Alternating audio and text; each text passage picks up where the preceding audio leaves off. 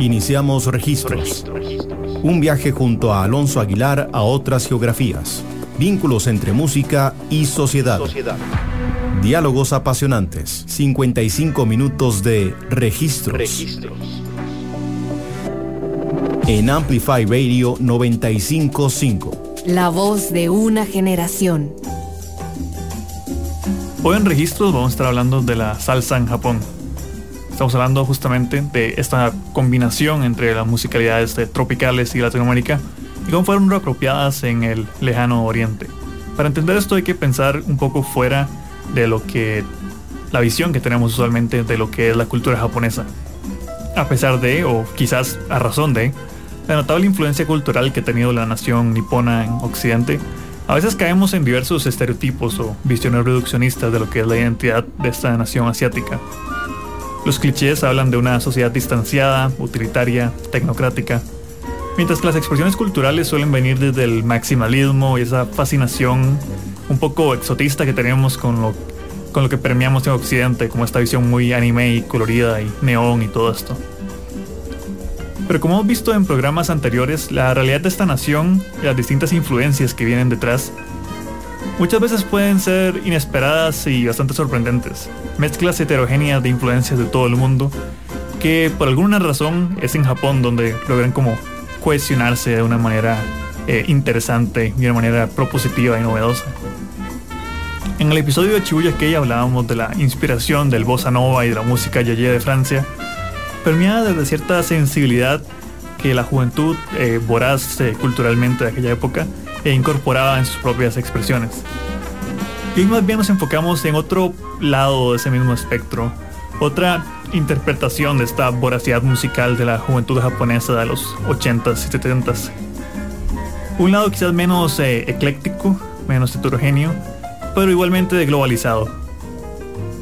Una respuesta más directa a la fascinación cultural con eso que tachamos erróneamente como exótico. Una búsqueda de subversión de ese preconcepto que se tiene de la sociedad japonesa. En este caso directamente buscando un sabor diferente, una visión de alegría más efervescente y notable. Impregnarle quizás a estos edificios monolíticos como a estos centros de ciudad grises de Tokio, un toque más tropical. Hoy hablamos de la escena de salsa japonesa.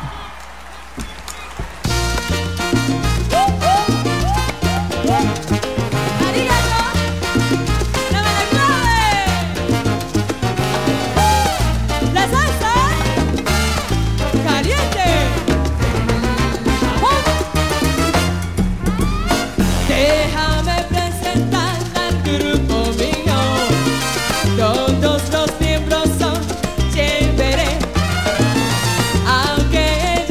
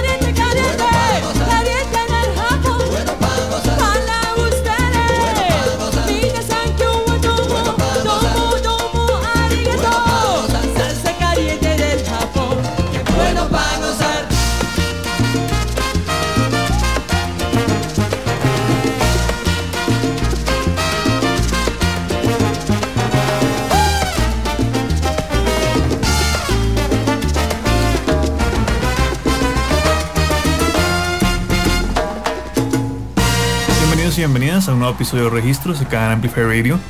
Yo soy Alonso Aguilar y estoy aquí con Daniel Matarrita, el locutor y coproductor del programa hermano Dance Studios Radio.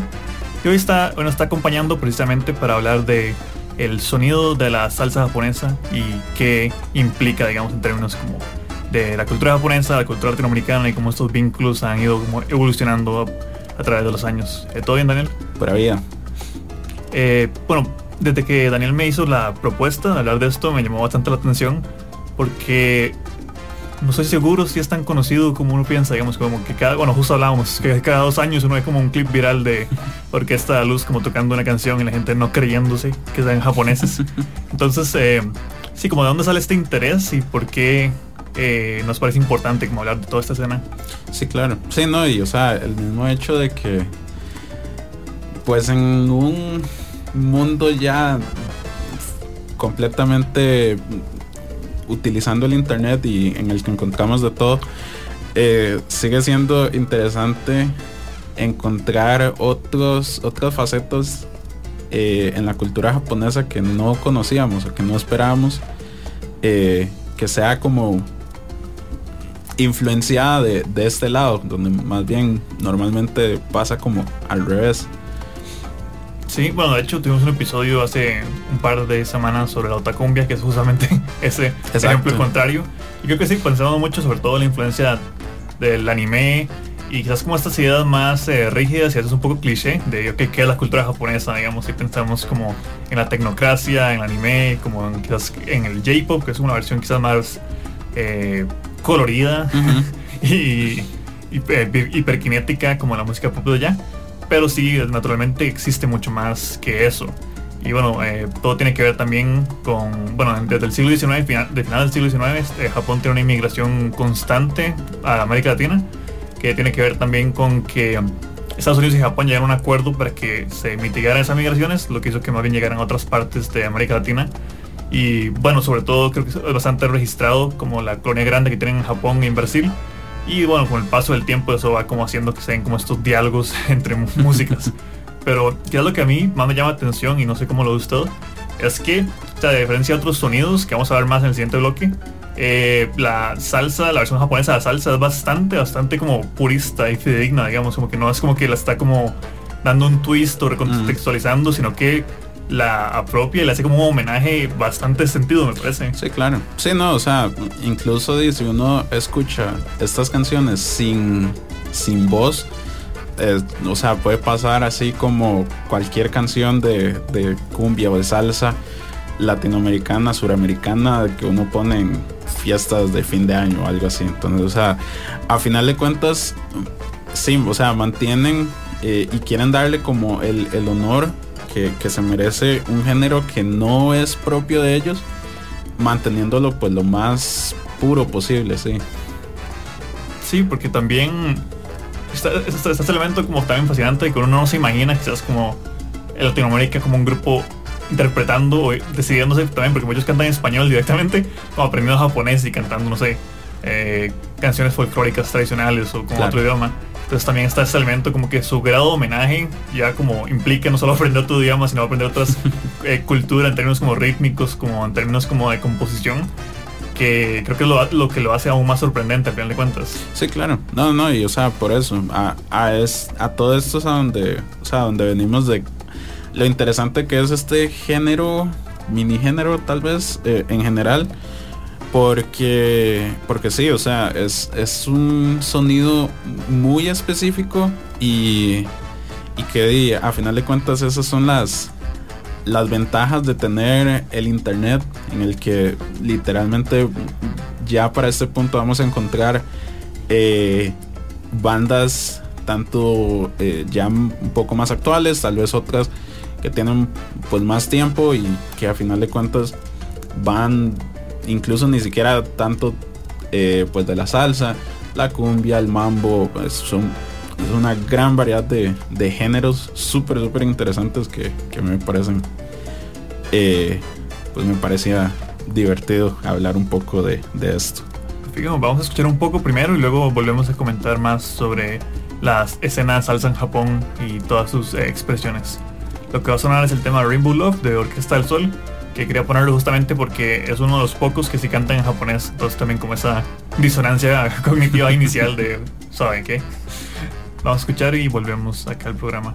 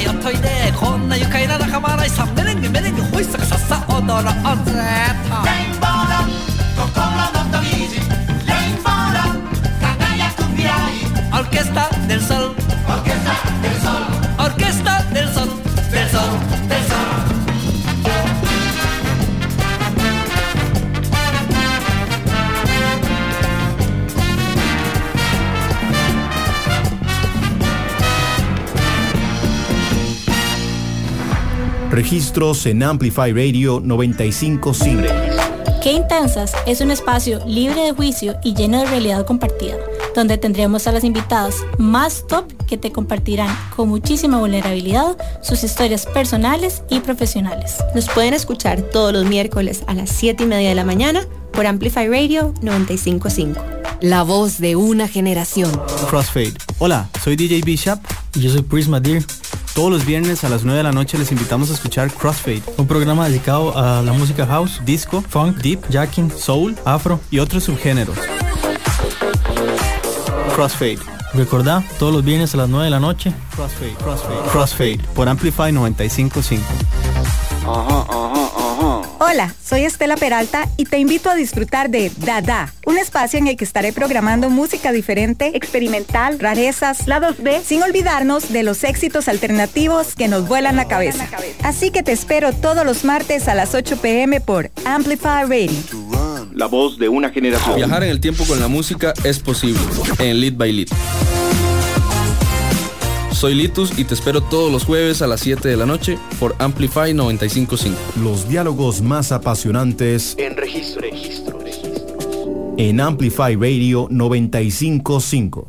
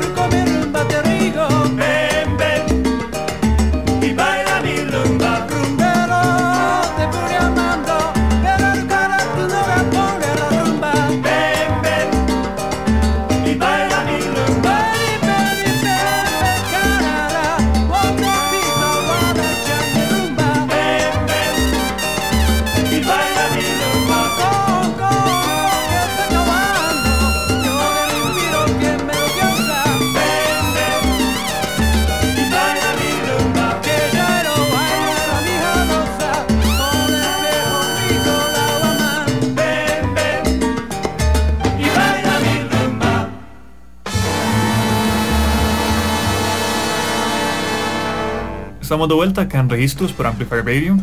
Yo soy Alonso Aguilar y hoy estamos acá con Daniel Matarrita conversando un poco sobre la salsa en Japón y cómo sus distintas expresiones han moldeado bastante como la influencia latinoamericana, los vínculos entre estas dos regiones y como la evolución de la música por allá. Y algo que quería comentar también es como este contraste que señalamos un poco en el bloque anterior, pero que tiene con la tradición musical de Japón, digamos. Tuvimos un programa sobre Shibuya Kei, uno de nuestros primeros programas, que hablábamos un poco de cómo luego del boom económico de los 60 en Japón y todo este crecimiento que lo hizo una de las potencias económicas del mundo, dio para que la juventud tuviera mucho más acceso a música de otras partes del mundo, como a vinilos, como para venues también, y que esto hizo que también como que la misma cultura de ellos empezara como a incorporar esos elementos. En el Shibuya Kei tenía que ver con influencias del bossa nova, de la música yeye francesa, de la electrónica, pero con la salsa, como decíamos, fue como que nada más como lo escucharon y la fascinación fue el punto, que no hubo reinterpretación, fue como no, esto está así como está, como lo queremos. Creo que por ese lado contrasta también con esta idea que tenemos de que hace como elementos más tradicionales que pensamos como la música japonesa, que es como este elemento que es como electrónico, como con sonidos más como de ciudad, con mezcla de también como ritmos más quizás como frenéticos, y como que la salsa le da también como este twist a todo eso, que creo que no solo sorprende por ser esa cultura, sino también por cómo lo toman, digamos, y cómo lo presentan. Claro. Sí, no, y también influye mucho pues las letras, que es lo que empieza a cambiar todo por esos lados, y es de cómo cada uno maneja las letras de la forma de pues que ellos quieran. Hay algunos que sí pues lo cantan en español, hay gente que lo canta pues en japonés, pero con letras que perfectamente podrían funcionar en una canción en español. Hay bandas como Mi New Crusaders, que básicamente son canciones folclóricas japonesas, que simplemente les dieron géneros latinos, y así es como funcionan ahora. Entonces a cada una, eso es lo interesante, que al final de cuentas cada una mantiene como su identidad como banda, pues en un género que como estábamos hablando, o sea, a final de cuentas, como no les pertenece técnicamente, pues lo manejan a como ellos prefieran, dándoles pues su propia identidad. Sí, y eso también es bastante interesante, porque si uno se pone a ver como las expresiones de salsa, creo que uno se puede identificar que la salsa japonesa quizás es esa división como de salsa dura, quizás nunca llega a ese punto, pero sí lo mantiene también como todos los elementos característicos, y como toda esta salsa más amena, quizás como no de baile tan intenso. Claro. Y creo que esto tiene que ver también con, el dato de que Funny All Stars, en su auge de popularidad, digamos, cuando hacen tours y giras en todo el mundo, con los discos que grabaron en África, por ejemplo, también llegaron a Japón, y aparentemente esto generó también toda una generación que fue marcada por la introducción de esos sonidos, digamos, como que leí que en los 80 sobre todo se abrieron un montón de clubs dedicados como a poner música tropical, y eso, naturalmente hizo que también muchos artistas decidieran como, nosotros también, ¿por qué no? Podemos hacer eso. Y me parece justamente interesante lo que menciona, de que no solamente es como tomarlo y que todos hacen lo mismo, sino que están esas variaciones que lo hacen mucho más dinámico. Porque sí, de hecho, los temas de Orquesta de Luz, que quizás es el grupo más icónico que vamos a comentar en el siguiente bloque, me llama mucha atención que en las mismas narrativas de las canciones mencionan lo curioso que es que sean japoneses, digamos, como que hablan de que, el sabor que le importan allá y todo esto. Y por ese lado está este como choque cultural quizás, que es como la idea que uno tiene como de la cultura japonesa, digamos, que es bastante, entre comillas, como estricta, se sigue las reglas, digamos, como está. Y ya está como medio de una distancia y frialdad, más bien como esta música viene a romper todos estos preconceptos, digamos. Claro, sí, y a final de cuentas, por eso es que me parece muy interesante el caso en específico de Mi New Crusaders, por esto del Minyo, que es todas estas canciones folclóricas, por lo mismo, porque es básicamente eso que estás diciendo en música, es agarrar todas estas historias folclóricas, estas canciones que pues la mayoría de gente conoce en Japón, pero pues cambiándolas, y haciéndolas incluso pues divertida para la gente, y pues tanto dentro de Japón como fuera, que es algo más como de lo que también vamos a ir hablando más adelante, de cómo a final de cuentas esto ha ido explotando poco a poco en muchos lugares de un tiempo para acá, por todo esto, por estos movimientos, esta exposición ya a otro punto de música de todo el mundo. Sí, y bueno, por allá justamente creo que el punto de explosión, sigamos con la cronología, se puede como poner quizás en el álbum de Orquesta de Luz, Salsa Caliente de Japón, que creo que es un título genial para justamente lo que propone, que salió en el 90. Pero antes de eso también ya habían precedentes, digamos, como Orquesta del Sol empezó en el 78, y también, como lo mencionaba, como todos esos clubs que están en Japón en los 80s, donde la gente iba a bailar esta música, que para ellos era sumamente exótica, digamos. Claro. Y justamente vamos a escuchar un poco de este álbum, el tema Descarga de Luz, que justamente también habla de estas narrativas que presenta la banda y habla de cómo allá, digamos, como en Asia lejana, pueden disfrutar también de estos sonidos. Vamos a escuchar y volvemos para hablar precisamente más de esta icónica agrupación japonesa.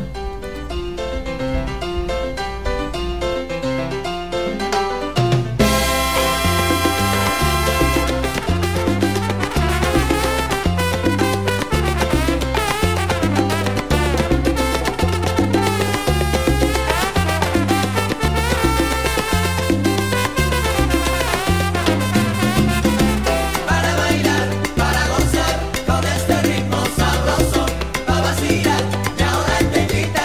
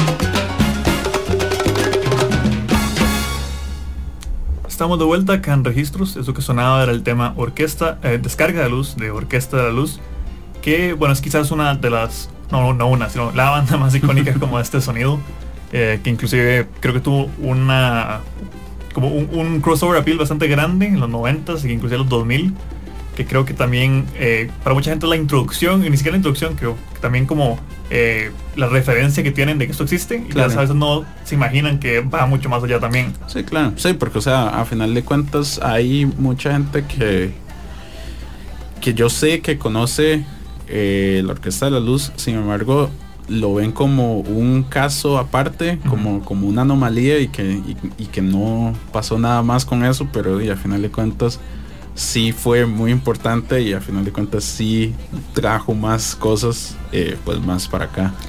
Claro, y bueno, el mismo caso específico de Orquesta de Luz tiene todo un contexto que hemos estado como hablando un poco. O sea, no fue como que apareció de la nada como estas personas de Japón que decían, bueno, vamos a tomar de esto. De hecho, la misma cantante fue parte de Orquesta del Sol en los 70s, en los 80s, que fue ahí como cuando salió y creó su propia agrupación, más enfocada a otro tipo de salsa, quizás más accesible. Y también tiene que ver, creo, con su, digamos, como con su éxito mundial, que en los 90s había como este nuevo, creo que para la electrónica yo mucho eso, pero también como esta nueva idea como de tomar sonido de otras partes, digamos, como ya hablamos del chibi gay, pero también como toda esta auge de la música llamada exótica, digamos, como el trip hop, que el trip hop tomaba muchos elementos como de música de Oriente Medio, también como de Asia lejana, de Latinoamérica, como que había, creo que un panorama más receptivo como a estas músicas entre comillas como extrañas, aun si la salsa había sido también como algo que en Latinoamérica lo tenemos siempre asociado como con fiestas de fin de año, como eventos sociales. Digamos, como el disco de Orquesta Luz llegó a los Billboard, y que irónicamente en el chart que tienen, que es de música latinoamericana. Claro. Que habla justamente de, bueno, un poco lo inservible que son como estos labels, pero al final de cuentas sí, como que el impacto que tuvo fue bastante notable, justamente en este ecosistema del que estamos hablando. Y lo interesante fue como ver cómo fue recibido, como menciona, como que mucha gente lo ve como algo, una anomalía, como un caso aislado, pero al mismo tiempo creo que también se aprecia, como se disfruta y se aprecia como ese intento de llevar esta música a otras latitudes, digamos, como que. Sí, claro. Sí, o sea, al punto en el que pues llegaron a tocar hasta el Madison Square Garden y todo. Entonces, o sea, son cosas que uno no se imagina sin saber como mucho el contexto, porque, o sea, uno se lo ha escuchado y algunas canciones ahí tal vez en la radio, cosas así, pero es un poco eso, también es un poco pues las mismas influencias y el mismo trabajo como en conjunto, ya con bandas más pues ya como de este lado, el Gran Combo, el Grupo Nietzsche, o sea, son bandas pues clave aquí de este lado en estos géneros, y como pues a final de cuentas ellos también pues sabían apreciar eso y pues trabajaron en conjunto, incluso pues teniendo pues varios conciertos con ellos. Sí, algo que me parece también particularmente interesante es cómo esto nos pone a repensar un poco la idea que tenemos como de sonidos tropicales y sobre todo la salsa, que creo que al menos en un momento generacional se vio quizás como algo anticuado, o como algo como que lo que se quería exportar de Latinoamérica no respondía necesariamente como a eso. Puede que fuera por saturación, puede que fuera con este ya más cliché que tomaba mucho Hollywood, digamos, como que fiesta latina, bueno, sonaba como una versión ahí medio vainilla, como algún tema tropical, pero sí, ver como que esta es la música que identifica, y que no solo identifica sino que apasiona al punto de que se reinterprete de esta manera, digamos, como que se importe y se cree algo nuevo a partir de ello. Creo que habla quizás como, creo que valida y le da como un nuevo aire, quizás como esas músicas que damos mucho por sentado, creo. Claro. Sobre todo en escenas locales en América Latina. Sí, y o sea, a final de cuentas también eso es pues el cambio que se ha visto pues en la cultura, y como el entendimiento y ya la apertura de otros países a géneros más tropicales, que a final de cuentas pues sí siento que mucho de toda la explosión que ha estado habiendo en toda la cultura latina, pues en Estados Unidos, en Europa, últimamente pues esto ha ayudado mucho a este tipo de géneros que no se le da tanta o no se le dio tanta la atención en su momento, pero que todavía hay tiempo y todavía se le puede dar la atención, y no solo pues de Latinoamérica, sino pues ejemplos como estos. Claro, y bueno, ahí se pone un problema, digamos, como que es que lo extraño que es que a veces necesitamos como que nos lo validen de afuera, o que necesitamos ver como este grupo japonés tocando en Madison Square Garden para decir como, que hace esa parte de nuestra cultura, así es como tuanis, o si es algo que podríamos incorporar. Ok, sí, como bien dice, creo que sí es algo que los últimos 10 a 15 años, como las escenas indie, sobre todo en América Latina, han traído más elementos como de músicos como Willy Colón, como el Gran Combo, como que sea de la cumbia misma, como se ha metido con electrónica. Como creo que este tipo de cosas han propuesto y han traído como un ecosistema más heterogéneo, y creo que eso beneficia a todas las escenas del mundo, digamos, porque creo que sí hubo un momento en el que más bien nos pasaba lo contrario, que nada más estábamos nosotros importando las músicas estadounidenses en todos sentidos, digamos, como que inclusive nuestra escena indie está determinada por, tiene que ser rock independiente de esta forma, digamos. Ojalá y creo que esos términos personales también es desaprovechar un poco del contexto cultural que tenemos, digamos, que nos distingue en esta parte del mundo. Sí, o sea, es la misma conversación que uno llega a tener de cómo pues uno ocupa también pues apreciar su propia cultura, porque si uno no lo hace, ¿quién lo va a hacer? Entonces, o sea, siento que a final de cuentas todo esto va ligado a un entendimiento o a un cariño que uno le debería tener más a su propia cultura, pues para de esa forma pues ojalá exportar sonidos propios a a otros países, y no simplemente pues aceptar lo que venga y hacer nuestra propia versión de eso. Totalmente. Y bueno, ya con estos grupos vemos la naturaleza global que tienen, como la música tropical y la música latina. Vamos a escuchar el tema Hasta Mañana de Sengo y volvemos acá a Registros.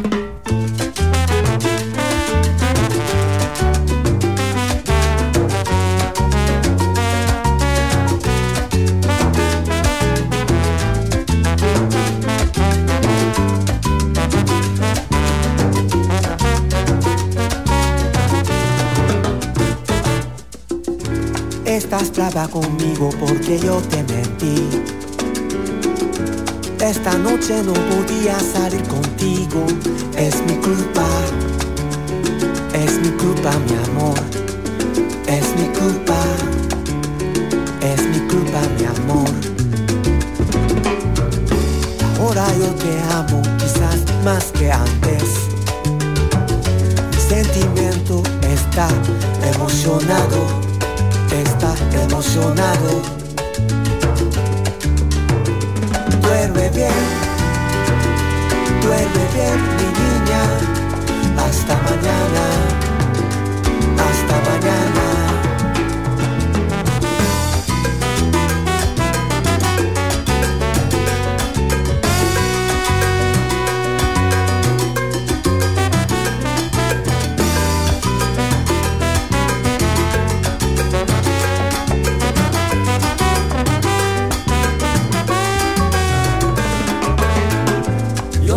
Mami, aunque tú no me quieres a mí, llena de amor, todo para ti. Esta noche duerme bien, pero mañana vacilamos juntos. Contigo quiero bailar, quiero cantar. Oye mamita, sí, perdóname, sé que culpable soy yo, pero mira, yo te juro que me cambio. Ya, yo soy sincero, pa' ti y pa' mí, pa' ti, pa' mí. Pero mira, de todas maneras, quiero disfrutar contigo esta noche. Vamos, toda la noche.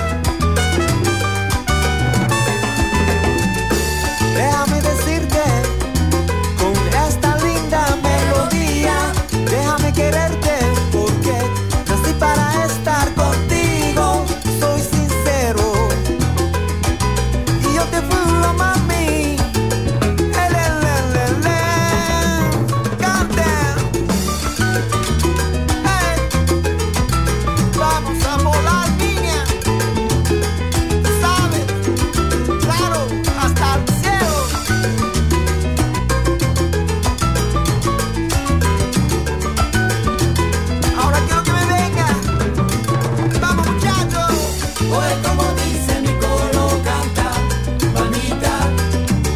Cántame, cántamela, cántame, cántamela. Oye como dice mi coro canta, mamita. Oye como dice mi coro canta, mamita. Tú ves, oye como dice mi coro canta, mamita. Cántame, cántamela, cántame, cántamela. Oye como dice mi coro canta, mamita. Cántame, mami. Vamos.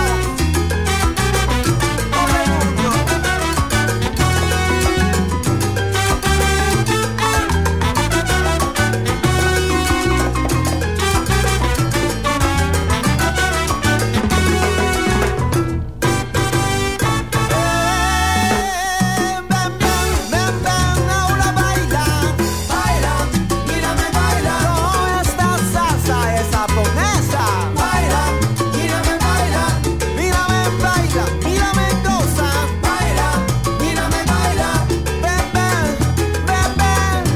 baila, mírame baila. Ay Dios que me bendiga por favor. Baila, mírame baila. Bendición, bendición. Baila, mírame baila. Ven, baila, mírame baila. Baila, mírame baila.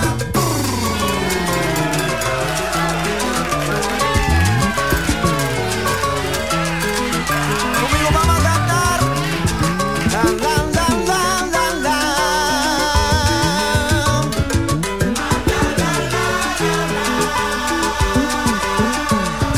La, la, la, la, la, la.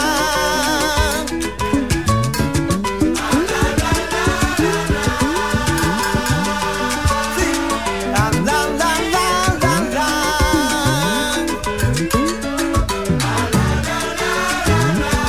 Quiero más. La, la, la, la, la, la.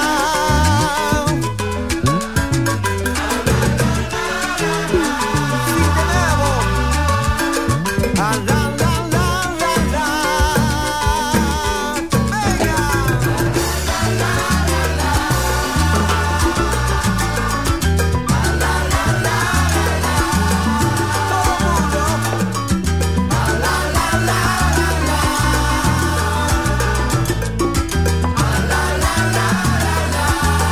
Así me gusta. Vamos a cantar. Canta, dígame canta. Canta, dígame canta. Canta, dígame canta. Canta, dígame canta. Vamos a bailar. Baila, dígame baila. Baila, mírame baila. Baila, mírame baila. Baila, mírame baila.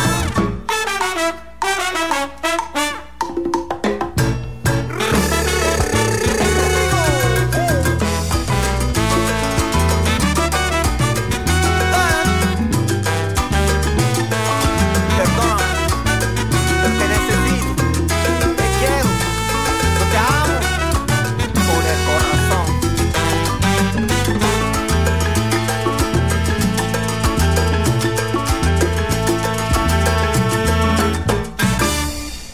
Estamos de vuelta acá en Registros para ver este programa enfocado en la salsa de Japón. El tema que sonaba era Hasta Mañana de Sengo, una agrupación más contemporánea que vislumbra un poco lo que está pasando hoy en día también con estas musicalidades que, como decíamos durante el programa, no es que nada más pasó como este One Hit Wonder en los 90s y que se apagó todo, sino que todo eso viene como un contexto histórico que ha ido como creciendo y cambiando, que hoy en día también lo vemos como expresiones quizás menos directas. Como lo de Sengo en particular, que me llama mucha atención, es que tiene como este aura más jazz, como que sus canciones son quizás un poco más largas, un poco más improvisacionales, y también como que tiene vibras quizás menos festivas necesariamente, pero al mismo tiempo también como que, la jazz latino también es algo que es bastante notable en la historia de la música. Entonces también como ver por este lado como ha influido y cómo se ha metido en la cultura japonesa, creo que también habla de las posibilidades que existen todavía por explorar, digamos. Claro, sí, no, y o sea, es también pues lo que estábamos hablando de pues de la exposición a más música. Eso siento que no se ha reducido solo a nosotros los escuchas, sino pues a ellos mismos, a los músicos, por lo mismo, porque o sea, ya con una mejor comunicación a la que tenía una banda hace 30, 40 años, pues ya se hace todo más fácil, o sea, ya se logran colaboraciones muchísimo más sencillas, pues ir a conciertos, festivales, cosas así, a más países, por la misma exposición, porque o sea, a final de cuentas pues la exposición va a ser de los dos lados, o sea, ellos pues muestran su trabajo y pues la otra gente pues responde. Entonces sí siento que es algo súper interesante por las mismas bandas que poco a poco han estado saliendo y que han estado adoptando todos estos sonidos, y que pues mantienen esa misma calidad, esa misma ¿cómo se llama? Identidad, para pues darse a conocer y dar a conocer otra faceta, pues con más y más razón, otras facetas de Japón que no se le conoce. O sea, no quedarse solo con las mismas 2-3 bandas que tocan ese género, sino dar su propia versión de lo que se puede hacer. Claro, y creo que también el mismo panorama actual con plataformas como Bandcamp y como con todo esto, creo que hay más apertura como a este tipo de experimentaciones, digamos, que creo que esta de la luz hicieron los 80s y 90s es bastante meritorio, también a nivel que llegaron, pero al mismo tiempo creo que la apertura que sea más horizontal, digamos, como el acceso a las plataformas, la publicación propia de material y todo esto, creo que se da para que se propongan cosas más extrañas, cosas más disonantes, como mezclas también menos ortodoxas de la música, y creo que eso es beneficioso para todas las escenas al final de cuentas. Claro, sí, o sea, por eso, a eso venimos, el mismo hecho de que ahora existe pues un EP que salió el año pasado, no me acuerdo, no estoy seguro, en el que pues una de estas bandas japonesas se unió a Frente Cumbiero, e hicieron este EP que es exactamente todo el sabor de la cumbia y de todos estos sonidos, para incluso haber tocado en un festival en Sudamérica. Esta misma banda es súper interesante y es súper vacilón, porque o sea, uno ve la audiencia, hay videos de hecho del montón de gente que estaba ahí por lo mismo, porque o sea, son fans de estas bandas donde en países en los que uno ni siquiera entiende ni qué es lo que está diciendo, pero o sea, a final de cuentas, o sea, suena incluso hasta cliché, pero o sea, sí es el mismo poder de la música, o sea, cómo conecta sin importar pues su significado, su idioma o lo que intenta decir. El EP al que se refiere es el de Frente Cumbiero y justamente Mini Crusaders. Exacto. Sí, bueno, el mismo título lo dice todo, From Tokyo to Bogotá, digamos, que es toda la extensión como de la música tropical en la actualidad, digamos, básicamente. Y bueno, también lo que hablábamos antes del contexto, renovado interés que hay en la música latinoamericana. Hay que ver si se va por todos lados, como que ahorita está bastante centrado en el reggaetón. Hubo un momento al principio de la década cuando Drake metía como elementos como de dancehall ahí, que bueno, siempre está esa complicación, digamos, como de qué formas de esto, de qué formas queremos verlo, digamos, si queremos una versión como un poco vainilla gentrificada o si también hay espacio para versiones más auténticas. Pero sí, creo que el interés que hay ahorita en la música tropical, en la música latinoamericana, también da para que las mismas artistas locales piensen un poco, digamos, con qué aspectos pueden tomar. Y bueno, de nuevo, como hablábamos, como el ecosistema de internet y todo esto, da para que no sea necesariamente pensar en la opción más segura. Y ya vemos que si en Japón decidieron decir como, bueno, vamos a hacer salsa dura, ¿por qué no tomar de eso también? Claro, sí, o sea, no que a final de cuentas, pues sí, o sea, podemos nosotros también aprender un poco de eso, aprender un poco de pues de estos ejemplos y sí, pues como vos decías, es volvemos a lo mismo, o sea, es aceptar pues nuestra identidad y tomarla como nuestra. O sea, no necesariamente tiene que ser algo completamente igual a lo que escuchaban, pues no sé, nuestros papás, nuestros abuelos, cosas así, pero podemos cambiarle algo, pero es tomar eso, o sea, no esperar a que nos den un nuevo género y es como, bueno, tomemos de eso, o sea, podemos hacer más y siento que sí hay el talento, es simplemente pues ponerle atención a eso y intentar otras cosas.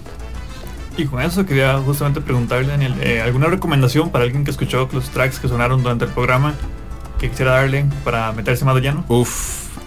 Sí, hay un poco de todo, o sea, Mean Your Crusaders es pues como yo me di cuenta de todo esto, entonces de fijo ese disco tiene de todo, tiene desde afrofunk, tiene cumbia, tiene bolero, tiene de todo, es una maravilla, se llama Echoes of Japan.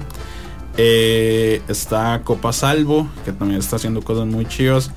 Esengo, que era lo que estábamos escuchando, que también son como de los otros como más recientes. Y ya como un poco más para atrás está Tokyo Cuban Boys, está Holy Golly Ensemble. Y sí, o sea, hay mucho que encontrar si les gustó como esta esquina un poco divertida y rara de la música y pues ojalá conecten con ella y escuchen pues música un poco más diferente a la que están acostumbrados. Ese es el concepto central de Registros.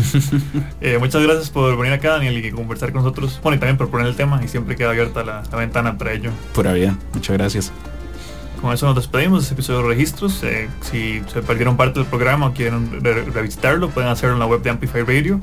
Y también siempre seguir las redes de Registros en nuestro Instagram, sobre todo, donde subimos el playlist que vamos a estar generando en colaboración con Daniel para que puedan también como con las de la salsa en Japón. Por nuestra parte nos despedimos y les esperamos el próximo martes con nuevas geografías musicales.